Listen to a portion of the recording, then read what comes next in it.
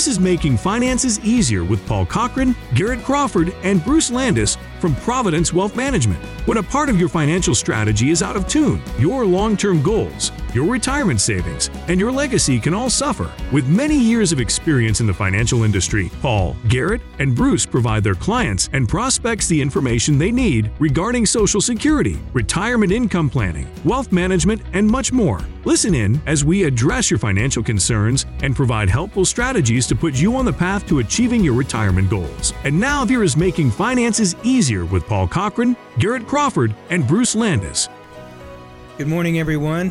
Paul Cochran here with my friend and colleague, Garrett Crawford. Good morning, Garrett. Good morning once again. Providence Advisors Group. We're a multidisciplinary financial advising firm here at Pellissippi and North Shore, and our show is called Making Finances Easier. 865-770-5031. If we trigger something that you'd like to dig in a little deeper, give us a call. But first, we're going to start with some really important stuff. Embrace yourselves. So the trivia question this morning is, Garrett, where do you find your favorite French fries? Well, I feel like growing up, people always told me McDonald's had the best French fries, but I'm going to have a off the beaten path.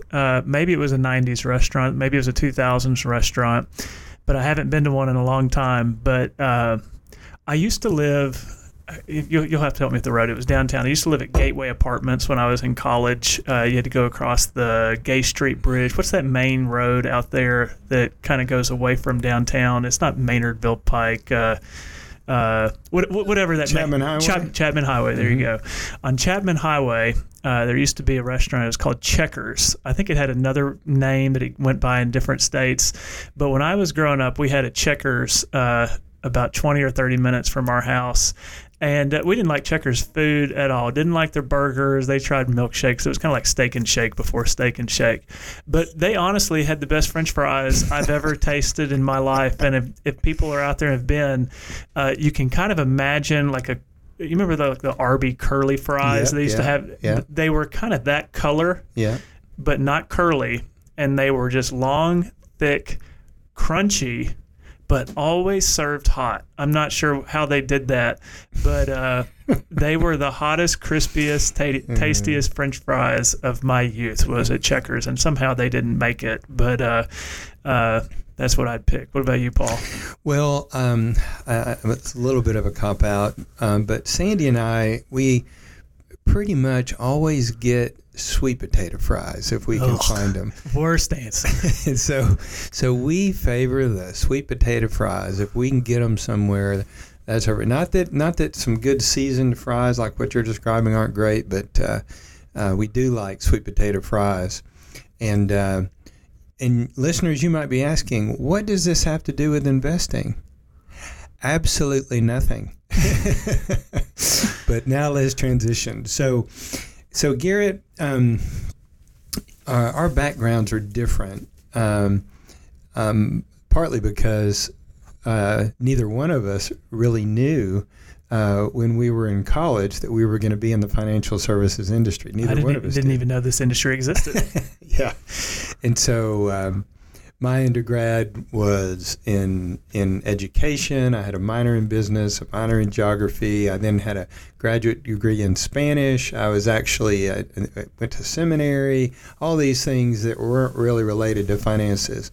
Your undergrad was in electrical engineering. Yep. And in fact, I met another guy whose son works for Duke Energy, and and you did an internship there, right? A couple summers in the early 2010s, I did. Right, and it's a really strong utility over there. They've got it going on over there. But what I'm wondering is, sometimes people ask us, so what do you guys do? You know, what do you guys do all day? What keeps you busy with clients?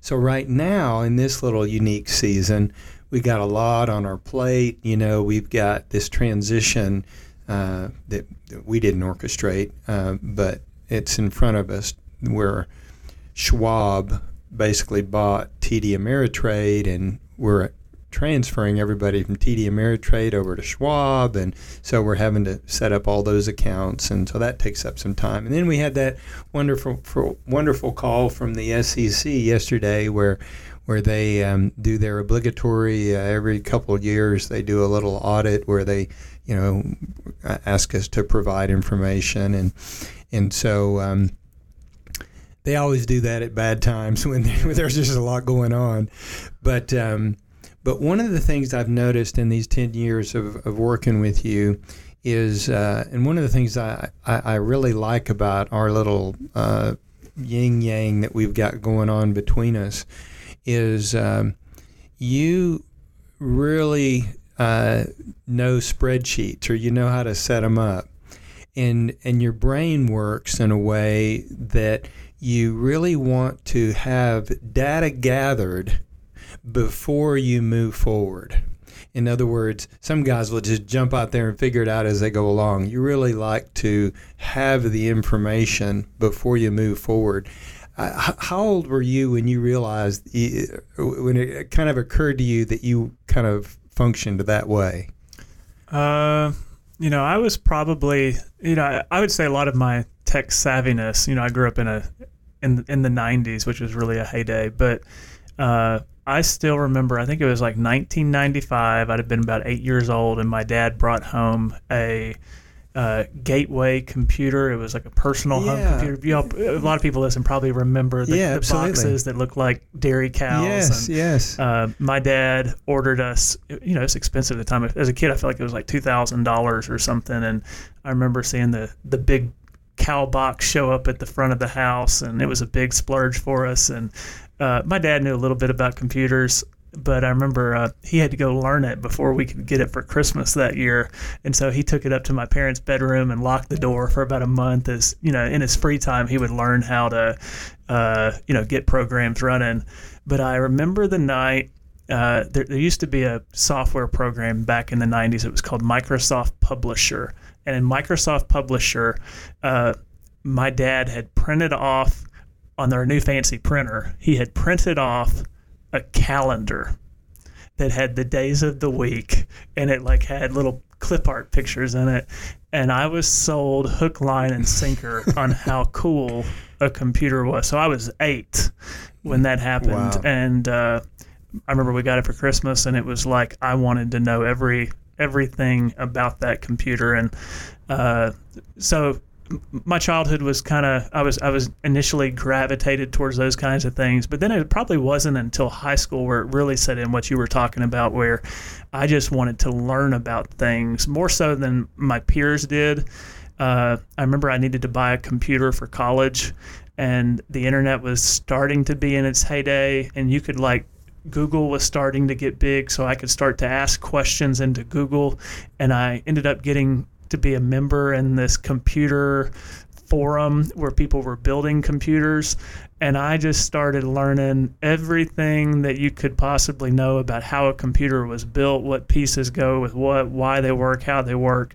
And it was really a forum on the internet that really got me into, I found myself for hours reading the forum before I ever bought the computer. And so it was probably during that season where I realized I was a little bit more inclined to research, maybe? Inclined to invest more than my brother who went to college and was like, we'll go down to Best Buy or wherever and buy a computer. And that really has been, I've had hobbies through the years. I call myself a little bit of a Renaissance person, in that I wouldn't say that I would actually say maybe in my work world I'm getting to a point where I feel like, I know more than most people about it. But outside of that, I'll get into a hobby, I'll learn a lot about it, but then I'll move to the next hobby and learn a lot about it. And so I've had quite a few of those through the years, where maybe it started in kind of computer building.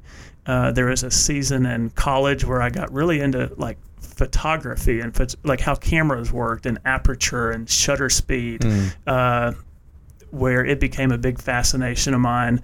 And then that moved on to really lots of other things, but it's been a trend in my life, probably from 8 to high school, where that started budding. So when did you decide that you were going to pursue engineering?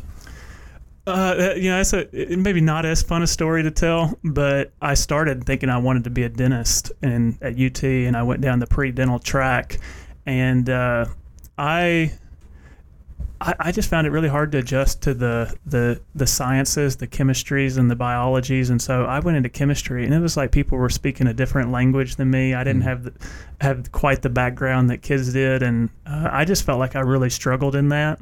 And when I think freshman chemistry, I might have pulled out a C or a C plus in the class. I thought, to expect to become a dentist and beat out all these other small kids, that's quite the bet to place on my future.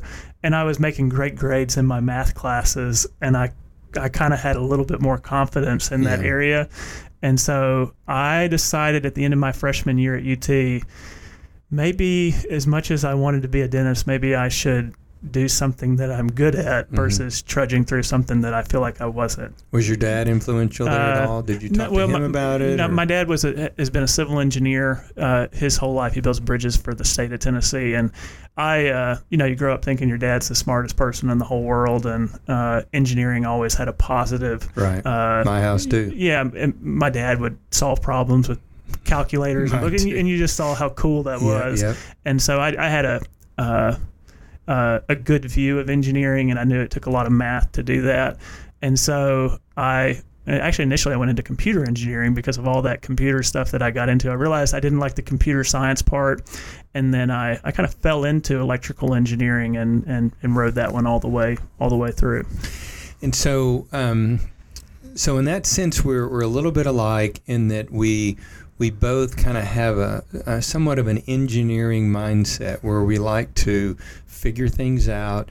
I know for me, whether it's research on something that I'm buying, or it really kind of comes in handy when I'm thinking through asset allocations, is that what I'm trying to do is figure out the absolute best kind of, I'm looking for this epiphany where I really get this designed in a way that's ideal for the client. And so in your case, given your gifting, what were some, I know initially you came out of the gate, I asked you to know Social Security, you tackled that like you did photography and these other things, and you really, you captured it. And so I guess one of my questions is, how have you seen kind of this engineering, data gathering mindset and figuring things out? How have you seen that, like especially in the first couple of years when you were here? How did you see that bearing itself out in this industry?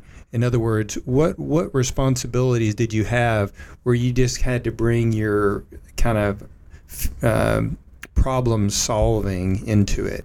Yeah, I think for better or for worse, engineering school, it breeds a certain type of person, and it could be another whole conversation we have. But when I went into UT, at least when I did, they gave us all the Myers-Briggs personality test, and everybody was I forget what it was, but it started with the introvert, thinking, maybe judging, but everybody scored the same way. And actually I was the opposite, which I was more extroverted at the time, maybe more feeling, I forget, but I don't want to give too much weight to personality tests, but I remember thinking when I first started, okay, well maybe here I'm a little bit different than everybody else. And so I think some of that's cool, but what you find is when you go into a certain specialty and an expertise, you kind of get shaped by the people around you. Yeah.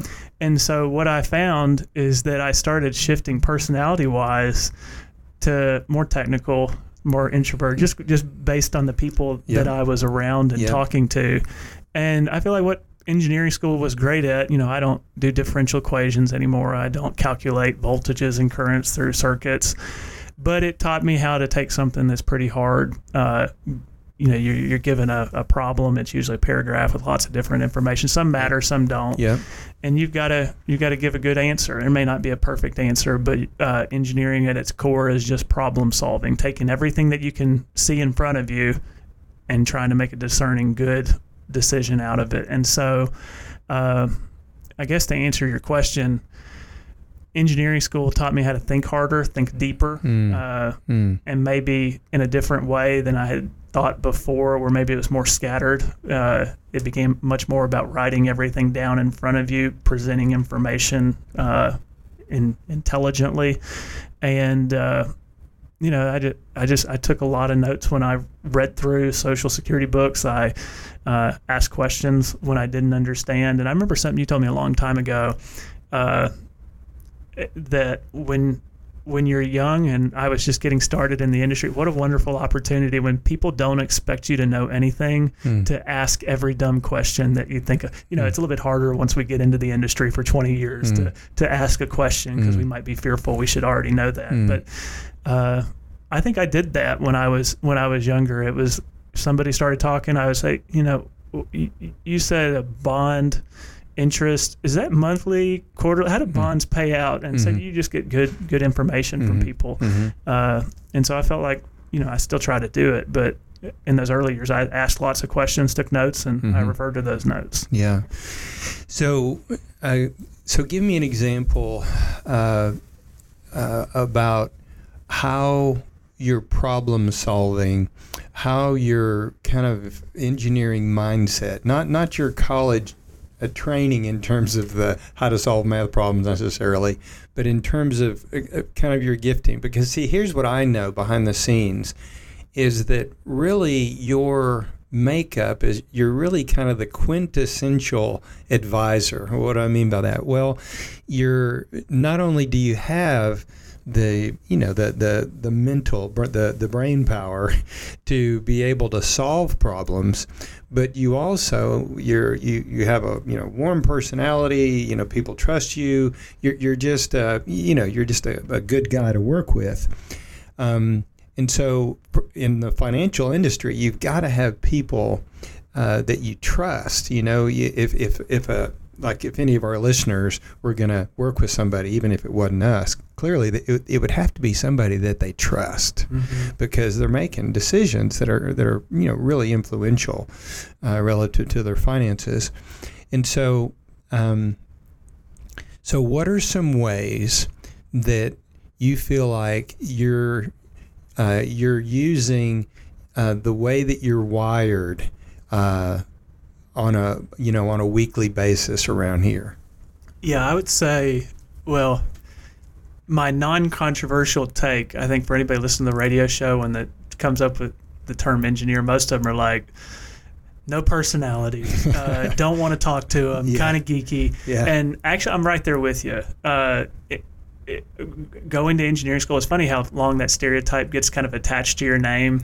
Oh, you're an engineer, you must know how to build everything. Well, no, that's not really how it works. But engineers can be great at getting right answers, but terrible communicators. And I think if you just piled up 1,000 of them, a lot of them would be really good problem solvers, and a lot of them would not be the greatest at communicating that to you in an easy to understand way. And so to answer your question, engineering on a weekly basis, it taught me how to get a better answer. I feel like if you put me in a room with other advisors, I'm probably going to read a little bit deeper. I'm going to ask questions that maybe not everybody gets to, and some of that can slow you down. It's like it's not always a blessing, but it's not a race either, so it's usually pretty helpful. At least that's been my experience with you. But usually I'll go deeper than the average person before I move to an answer. Yes. But I mentioned photography. I don't actually do that anymore, and I don't do you think wedding photography and family. That wasn't me. It was more the technical side. But one thing that's interesting about photography is that when you take a picture, every part of the picture matters. A lot of times, you hand a camera to somebody, they'll take a picture of your family, and an unprofessional photographer doesn't care what the background looks like or if there's somebody's hand that's cut off. And one of the things I think I value is, and I've said before, is form and function.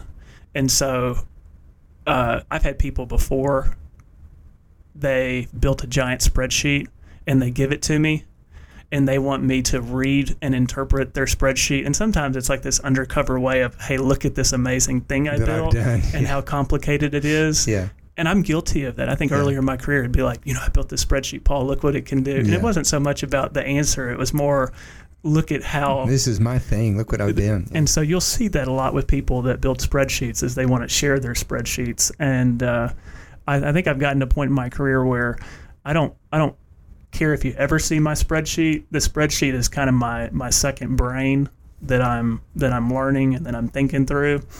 But the beauty is when you can take that hard work in the spreadsheet that helps you think and get a better answer, but then put your final results on a whiteboard or a dry erase board in a table format that's easy for anybody to understand, so that they don't have to go through all your math and calculations, but instead can say, I like that option.